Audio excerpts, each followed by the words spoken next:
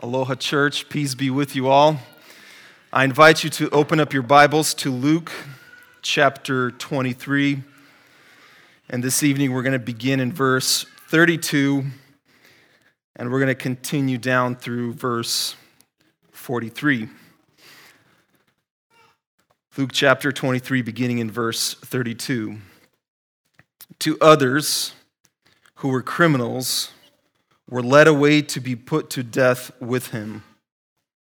And when they came to the place that is called the Skull, there they crucified him, and the criminals, one on his right and one on his left.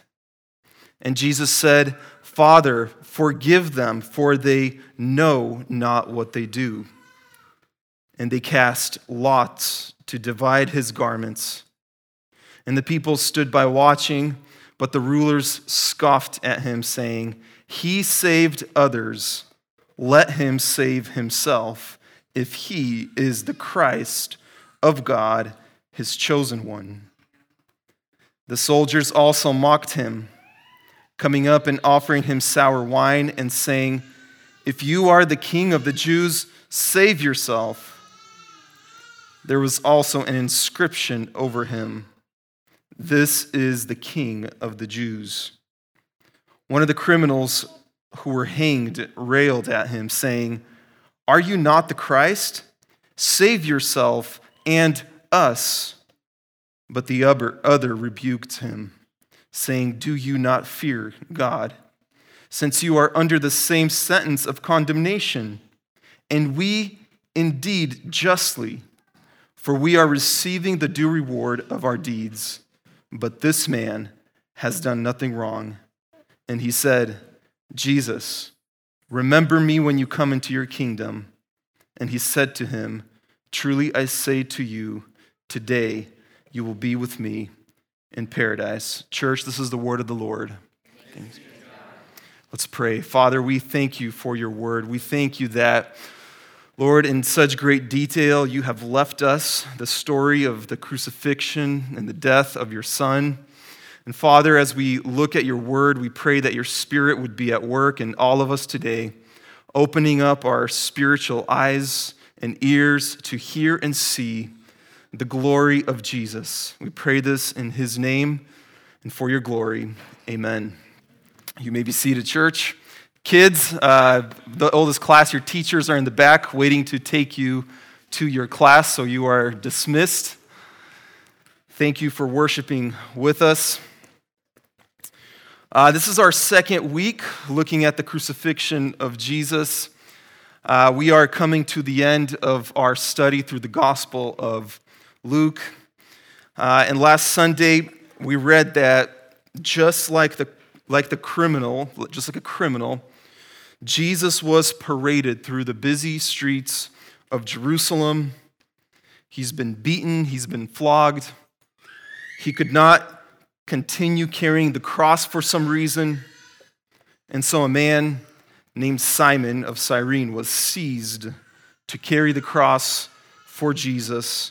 And in our text today, we see that it wasn't just Jesus who was being led to his death. With him are two criminals, two thieves who will be crucified next to him. We have a lot of details here in our text, and so we're not going to be able to cover all there's a lot of interesting things going on here that Luke records, but we'll cover as much as we can. We read the first thing is that they brought Jesus and these two thieves to the place called the Skull. This is where they would be crucified. This place that is called the Skull is also famously known by two other words. You might have heard the term Golgotha or Calvary. Calvary is a Latin translation of the skull. Some translations just transfer the Latin word right over into the English language. ESV here translates it as the skull. And Golgotha is the Aramaic word for the skull. So when you hear Calvary, Golgotha, the skull, these are all the same word. They mean the same thing. It's just three different languages.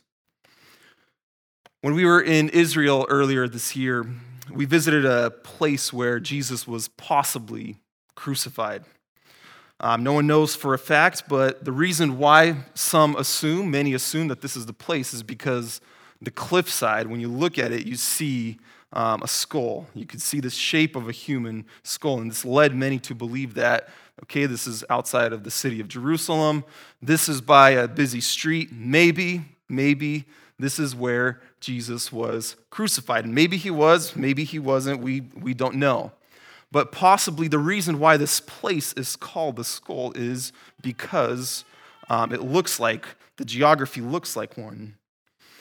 And verse 33 tells us, when they got to the place, there they crucified Jesus and the two criminals, one on his right and one on his left.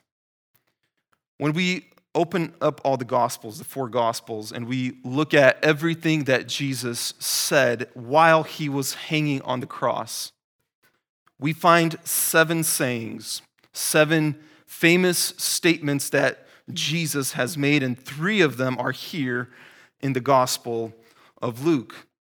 We don't know the exact order in which Jesus said these statements, but most believe that the first statement that Jesus said is this prayer that we find in verse 34.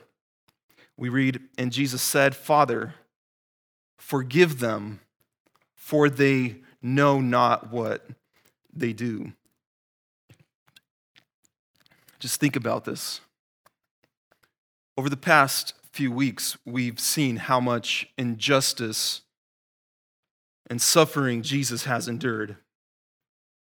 It began with the betrayal of his close friend Judas, the arrest in the garden, the unjust trial in the Sanhedrin that ended with the death sentence, then a trial before Pilate where he declared Jesus to be not guilty 3 times. Pilate still gives in to the cries of the mob and gives Jesus over to them to be crucified. And throughout all of that time, as Jesus is before the Sanhedrin, the Pilate, Herod, the soldiers, the guards, throughout the entire time, he is being mocked, he is being beat, he's being mistreated by everyone he encounters. And now as he is crucified, his body flogged and torn up, Jesus, unrecognizable, lifted up, hanging on the cross, naked in a very public place outside the city walls, experiencing unimaginable pain, the first words out of Jesus' mouth is a prayer. And it's not a prayer for himself. He's not praying, "Lord, give me strength to endure." It's not a prayer for his friends, his disciples who ran off. It's a prayer for his enemies. And in this prayer, Jesus is not cursing them. He's not calling down the vengeance and the fire of God to come down on his enemies.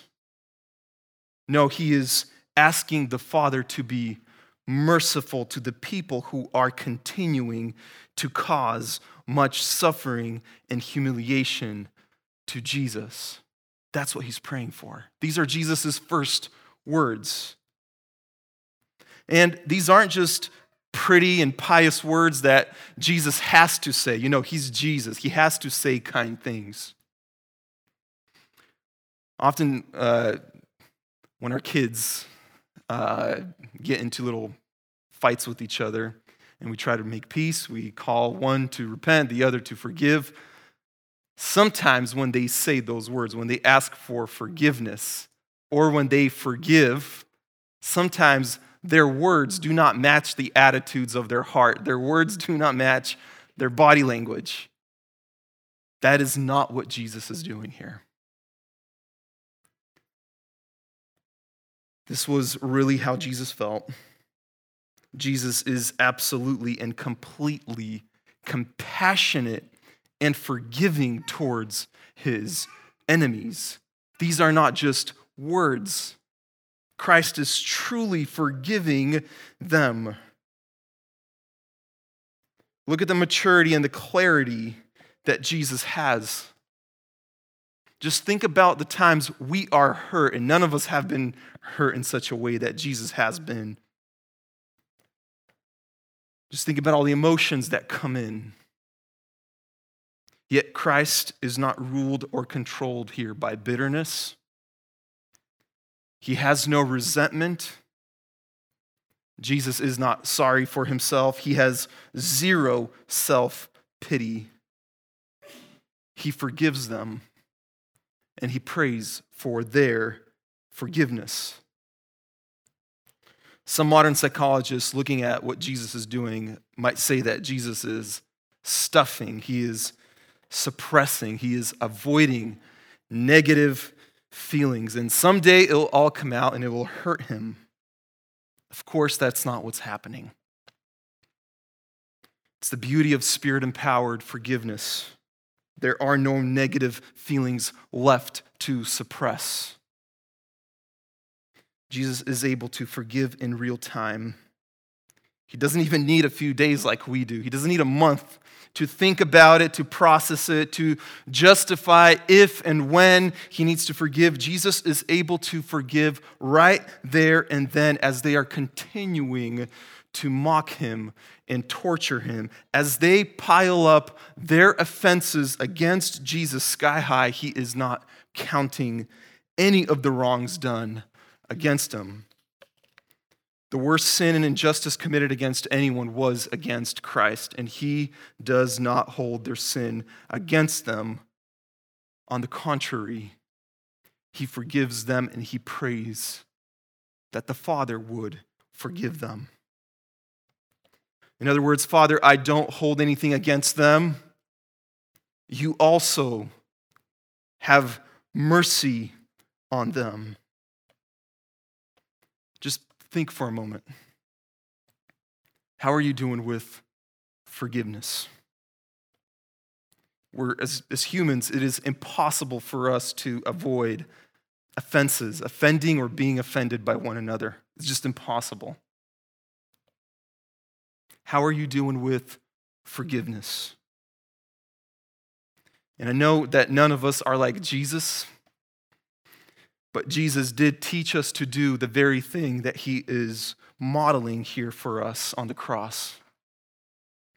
In Luke 6, we find the Sermon on the Mount, and Jesus preaches it at the beginning of his ministry, and in it he commands us to do the very same thing he is doing here. We read Luke chapter 6, verse 27, "But I say to you who hear, love your enemies.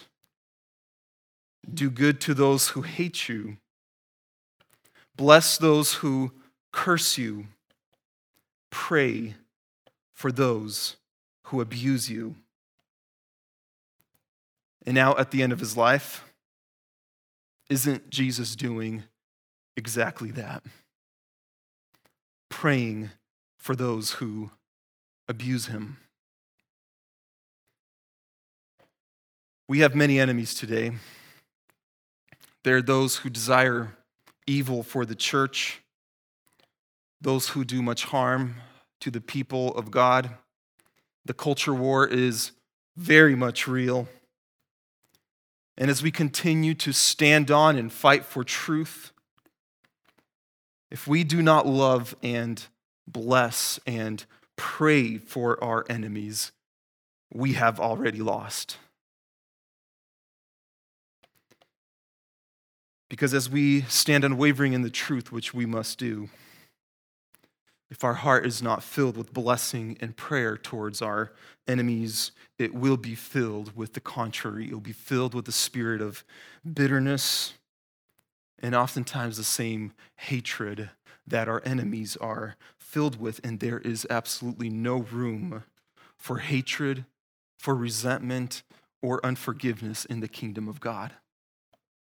if we're filled with this, if we're filled with these emotions, if we are not blessing and praying for our enemies as we continue to oppose them, we already lost. And as you do forgive, do you pray to the Father that he would also forgive them? Sometimes I catch myself praying for those who are my enemies, but I do hope that God someday will have vengeance on them. Christ isn't doing that. He prays that the Father himself would forgive them and have mercy on them. And so as Jesus prayed for his enemies, very likely this prayer was heard by those close to the cross. Yet we see that the mocking does not stop. They do not relent. Verse 35 through 39, we have three parties here described to us by Luke who are continuing to mock Jesus. We have the rulers, the scoffers, and the criminals. Verse 35, the rulers scoffed at him. This would be the Jewish religious leaders.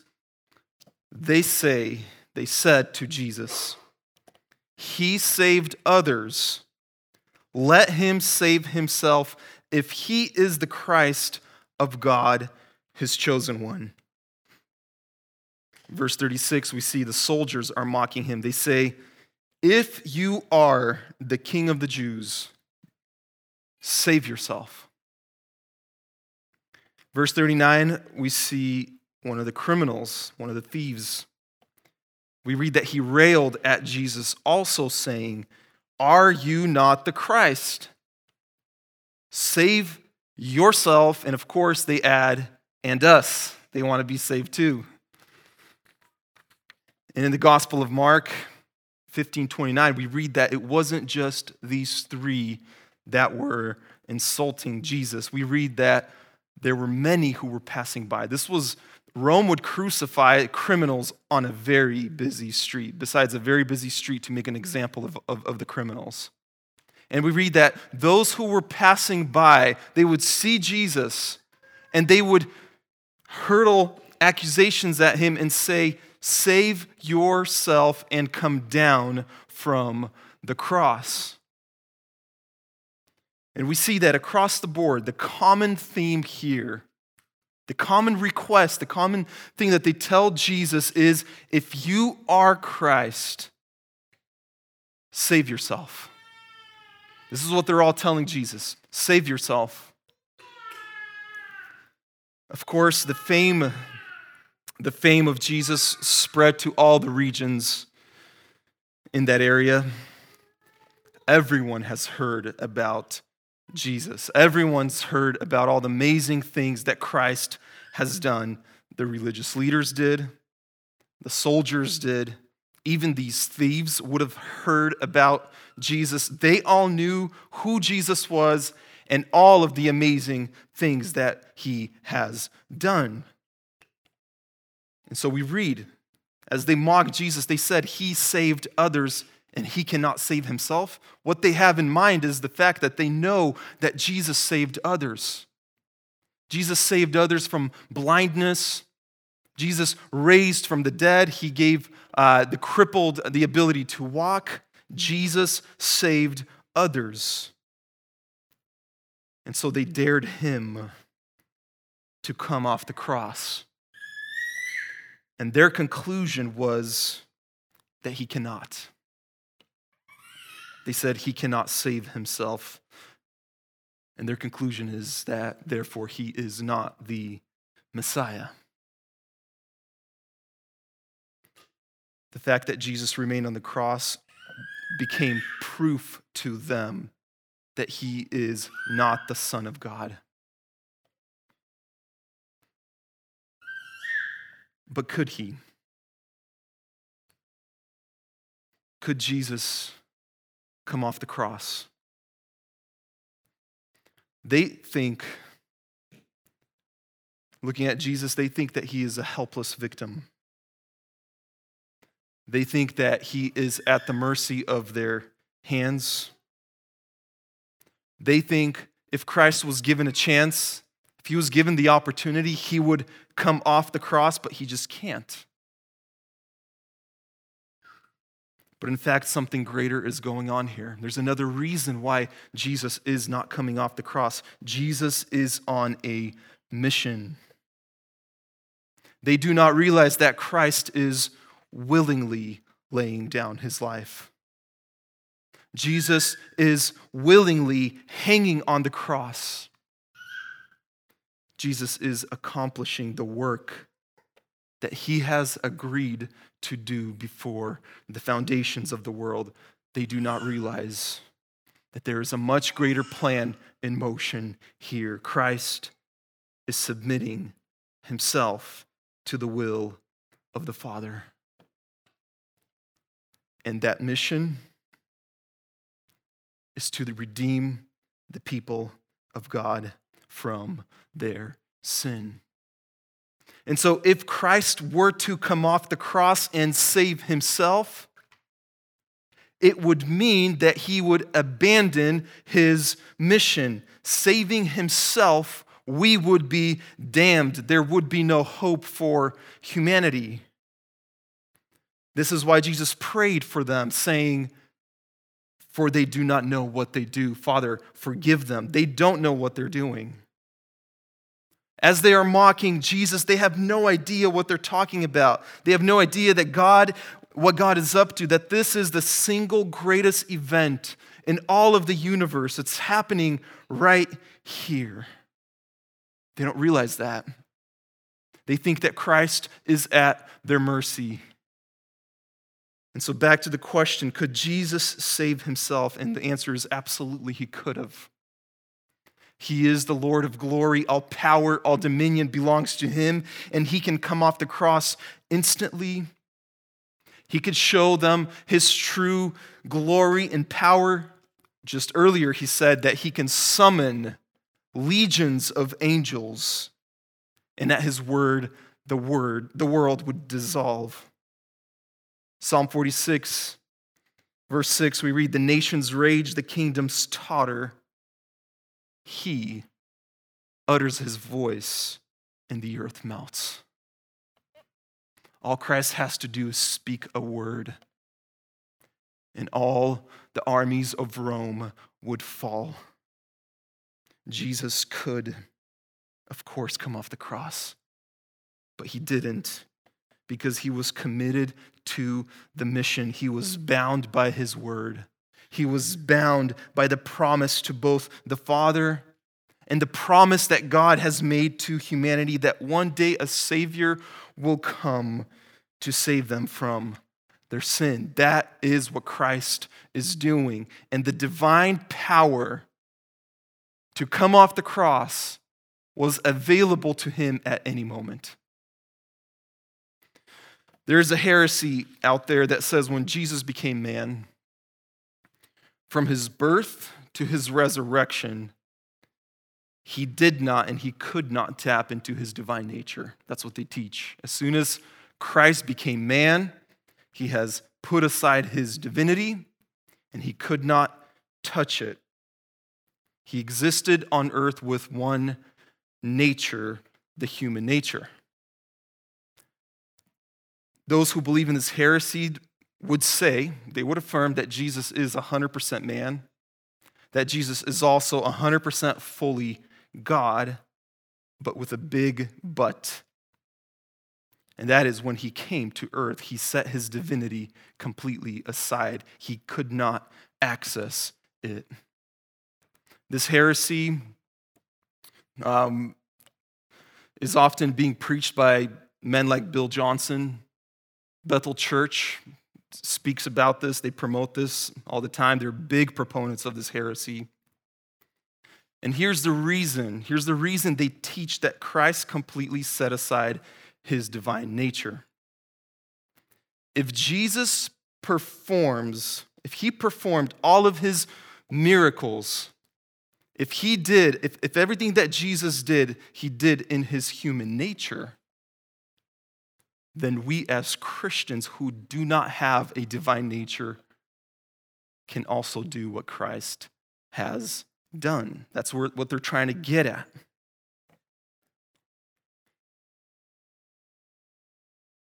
That's the logic. Sounds like a lot of fun, but it's just not true. They're trying to persuade people they can do the same things that Jesus did. They teach Christians that they have no excuses today to go around and resurrect anybody they want to from the dead, to heal whoever they want to. Jesus did it. He did it in his human nature, and so can we. That's what they teach. It is dangerous because it's an attempt to elevate man to the level of Christ. It makes us equal with Christ. It is a dangerous heresy because it distorts and it twists the real Christ. And it is also dangerous because it sets many people up for failure. A lot of expectations are being set that many come to find out they cannot do. And when they cannot heal, when they cannot raise people from the dead, their leaders will tell them, you do not have enough faith. It's a dangerous heresy. It's one of the reasons we don't sing, if you've wondered, it's one of the reasons we don't sing Bethel songs as a church. Some of the songs are great. Every once in a while, they really hit the nail on the head.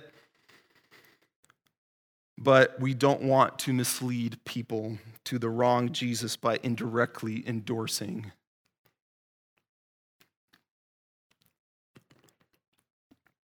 And of course, Jesus is divine, even while he was on earth. He is man, and he is God. This is important because from the beginning of his ministry, the first time Jesus entered into a synagogue and he took the scroll of Isaiah, he made it clear.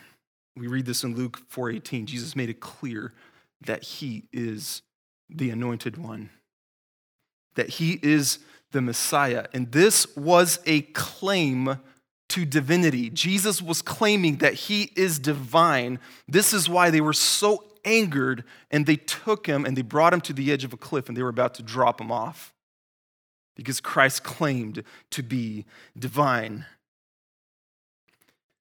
And the proof that Jesus offers to them that he is, in fact, the Messiah are the miraculous signs and wonders that he will perform that belong only to a divine God and to whomever he chooses to give those powers to. With the signs, he was proving to them that he was divine. And this is precisely what's at the center of this mockery against Jesus. They're questioning him. Aren't you the Christ? You told us, you taught us that you are the Messiah. Aren't you supposed to be divine? Aren't you supposed to have the power to come off the cross? You told us you were Adonai. You told us you were Lord. You were Kyrios. It's a Greek term for Lord. Don't you have the power to take yourself off the cross? You healed others. If you can't heal yourself, you are a fraud. You are not the Messiah. You are not divine. This heresy follows the logic of these Pharisees, saying that because Jesus set aside his divine nature, he could not remove himself off the cross. In fact, Jesus could. He could in a moment. Yet, as we already saw, Jesus remained on the cross not because he did not have the power to come off, but because he was on a mission to atone for the sin of humanity.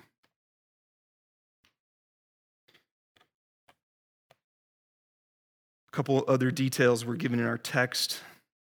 We see as the soldiers mocked Jesus, they were also dividing up his clothes, and they offered Jesus sour wine, or vinegar to drink. Clothing was expensive. The man was going to die anyways, and so the soldiers were rationing it up. A little tip for their work. And in verse 36, we read, the soldiers also mocked him, coming up and offering him sour wine.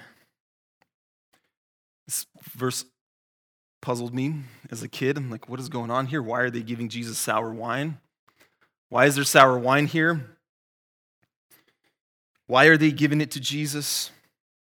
In the Gospel of Mark, we read that they offered this drink to Jesus twice. The first time was right before the crucifixion. We read that in Mark 15:23. They gave him wine mixed with myrrh. And it was meant to dull the senses of the one who was getting nailed to the cross before he was lifted up. Okay, it would be crazy pain. And so to keep them more comfortable, they would give him wine and myrrh. Jesus, of course, rejects it. He committed himself to endure the pain fully. He committed himself to endure the pain completely. The second time Mark mentions sour wine given to Jesus is right before Jesus says, it is finished. He breathes his last. This is Mark 15:36. That's the second time it's a different type. It's not like the first one. This would be vinegar. Many believe Mark's second mention of this sour wine is actually the third time Jesus was given a drink. And what we see here in Luke 23:36 is the second time Jesus is offered to drink. Sour wine or vinegar, think like apple cider vinegar. They would use all sorts of fruit and vegetables to create vinegars. This was widely used by the people of those times and cultures, both for consumption and sanitation. Soldiers would drink for hydration, a lot of electrolytes. They're in heavy gear. It's hot. There's a risk of,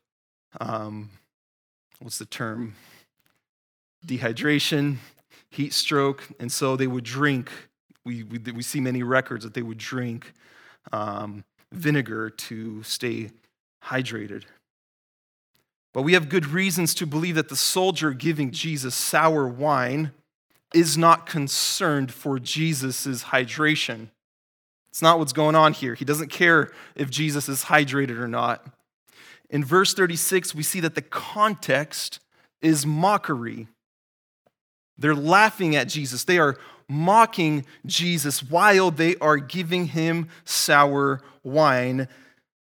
They're mocking him and telling him, you are the king of the Jews. Save yourself. Luke is clear that the soldier's motivation to give Jesus this vinegar is not to help him, but to mock him. The other Gospels tell us how this vinegar was given. They would dip a sponge into this vinegar, they would put it on a stick and hold it up to Jesus to drink.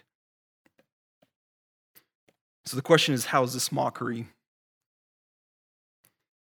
Two possible ways. The first is the context of verse 36. They are calling Jesus the King of the Jews. Kings, of course, they get the best wine they could find. Yet here the soldier is mocking Jesus because he calls Jesus king, and yet he gives him the worst wine.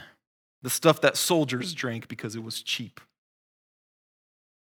The second possibility is this, and this is really gross. I'm sorry, but part of the Roman soldier field sanitation pack included a sponge. They would use it after excretion. They would pour their sour wine on the sponge to sanitize it afterwards. The public bathrooms of Rome at that time obviously did not have toilet paper, but they did have a pot of diluted vinegar, and in that pot was a stick with a sponge attached to it that they would use to clean themselves. We know the sponge was part of every soldier's pack, and very likely it was used to give Jesus the vinegar as they were mocking and humiliating Christ. It's a horrid scene. And we read in verse 38, there was an inscription above him. This is the King of the Jews. It was common at that time, as the criminal was crucified, there would be a sign above his head that would let everybody know what was the reason for the crucifixion, for all to see. Pilate commanded that Jesus' inscription be written as, "This is the King of the Jews." And in fact, he commanded that it would be written in 3 languages: Latin, Aramaic, and Greek, making sure that all who pass by would read it, as that was the most common languages. Everybody spoke one of the 3. Of course, if you remember, Jesus was arrested and condemned by the Jews for blasphemy, for Jesus' claim that he is the Messiah and the Son of God, which would make Jesus the King of the Jews. This was blasphemy to them. This is why they wanted to kill him. And so Pilate writes that. He writes that inscription, and he writes it as a matter of fact. He writes, "This is the King of the Jews." And so people from all over Rome are coming to Jerusalem. This is Passover, and they're reading this. This is the King of the Jews. Matter of fact. And of course, the chief priests had a problem with this inscription. John 19:21, we read, "So the chief priests of the Jews said to Pilate, 'Do not write King of the Jews, but rather, this man said, I am the King of the Jews.' Pilate answered, 'What I have written, I have written.'" There's a lot of irony in this verse. Of course, this statement is true. Christ is the King of the Jews, but not only the Jews, he is Lord over all, and Pilate wouldn't budge. He tells them, "What I wrote is what I wrote." And in the midst of this mockery coming at Jesus, from the soldiers, from the religious leaders, from the thief on the cross, in the midst of all of this mockery, there is one who sees Jesus for who he really is. This man, of course, is the other thief. After the other thief mocked Jesus, we read, "But the other rebuked him," verse 40, saying, "Do you not fear God, since you are under the same sentence of condemnation? And we indeed justly, for we are receiving the due reward of our deeds. But this man has done nothing wrong." And he said, "Jesus, remember me when you come into your kingdom." And he said to him, "Truly I say to you, today you will be with me in paradise." As others question and mock Jesus for calling himself the Messiah, the Savior, this man, on the other hand, looks at Jesus and he sees him as his only hope.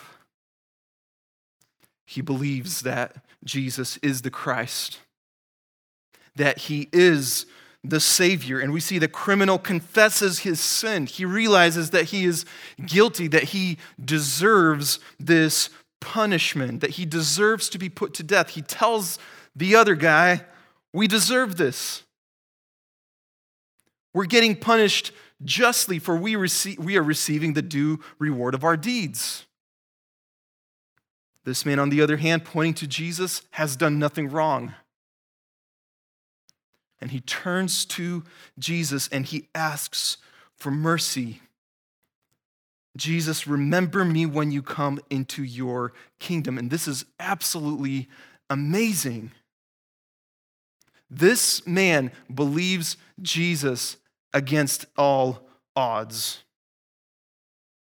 Think about this from a human perspective, okay? Let's say you do not know from Acts and on, from this point and on, you do not know. You do not know that Jesus is going to resurrect. You don't know anything. You don't know that. From a human perspective, looking at Jesus hanging on the cross, all you see is utter weakness. A helpless man who had a dream, who had a ministry, who absolutely failed. Where's the hope in this scene? Where does this criminal see a savior? It's a bloody man who can't help himself even when he is challenged. Again, now, today, we understand if someone is compelled to believe post-resurrection, post-empty tomb, the message goes out that Christ is victorious. He has defeated death. He is seated at the right hand of the Father. He will come. And as we call people to believe, I would be compelled to believe in this kind of a Jesus. And even when we believe in this Jesus, it is a work of God. It's an amazing miracle of God, but the faith of this man is unmatched. This is the worst time to preach the gospel. As Jesus is hanging on the cross, this is the worst time to preach the gospel. Believe in Jesus. Who is he? Oh, he's that man hanging on the cross. Yet this criminal, seeing Jesus in his most weakest state, there is no glory here. There is only shame, and he believes. As the crowd below questions Jesus' divine nature, Jesus does the most divine miracle. A miracle that is greater than the resurrection of Lazarus. A miracle that is greater than making the blind see and the lame walk. Jesus saves this man. Something only God can do. He opens his spiritual eyes to see who Jesus is, and this man puts all his hope and all his trust in a man who is also hanging on the cross next to him. This is true faith. Only God can give this kind of faith. And Jesus tells him, verse 43, truly I say to you, today you will be with me in paradise. The crucified Jesus, even on the cross, continues to be the Lord. He continues to be powerful enough to save this wretched man, changing his eternal destiny as he hangs. Church, this criminal is the clearest example we have that it is not on our own doing. It is not our own doing that saves us. It's not even our own doing as those who preach the gospel that saves. It's not our own doing as those who believe, who are saved. It is the powerful, transforming work of God who saves, and he can save even against all odds when Christ is the most unattractive. He is the one who gives us faith. He's the one who gives us repentance. And he's the one who gives us the ability to see Jesus for who he is. Everybody saw a weak man who is unable to save himself. This thief saw his Savior. This thief saw his God. This thief saw the kingdom of God. He believed. And Jesus told him, today, just a few moments, you will be with me in paradise. Let's pray. Father, we thank you for your word. We thank you for the work that you have done through your Son. We thank you that in Christ we have redemption, we have forgiveness of our sin. Father, we thank you that you loved us while we were still enemies. Father, we thank you for not sparing your Son, but giving him for us so that we might belong to you and be adopted into your family, Lord. We just thank you for that. And Lord, as we continue to look at your word, at the death and the resurrection of Jesus, I pray that you would compel us, Father, to see Jesus glorious and lifted high, that you would compel us and enable us to worship him for all that he has accomplished and for who he is. And Father, we pray that you would continue to save. Lord, we thank you that salvation does not hinge on our ability to say beautiful words, Lord, but it hangs only on the fact that Christ has done the work. And the good news is that in him, and all who put their trust in him are forgiven and accepted into the kingdom of God. The rest is your work. Spirit, we thank you for that. So, Father, we pray that you would do this work among us, that you would continue to draw many to yourself, and that you would enable us to worship and to lift high Christ, who has saved us. We pray this in Jesus' name. Amen.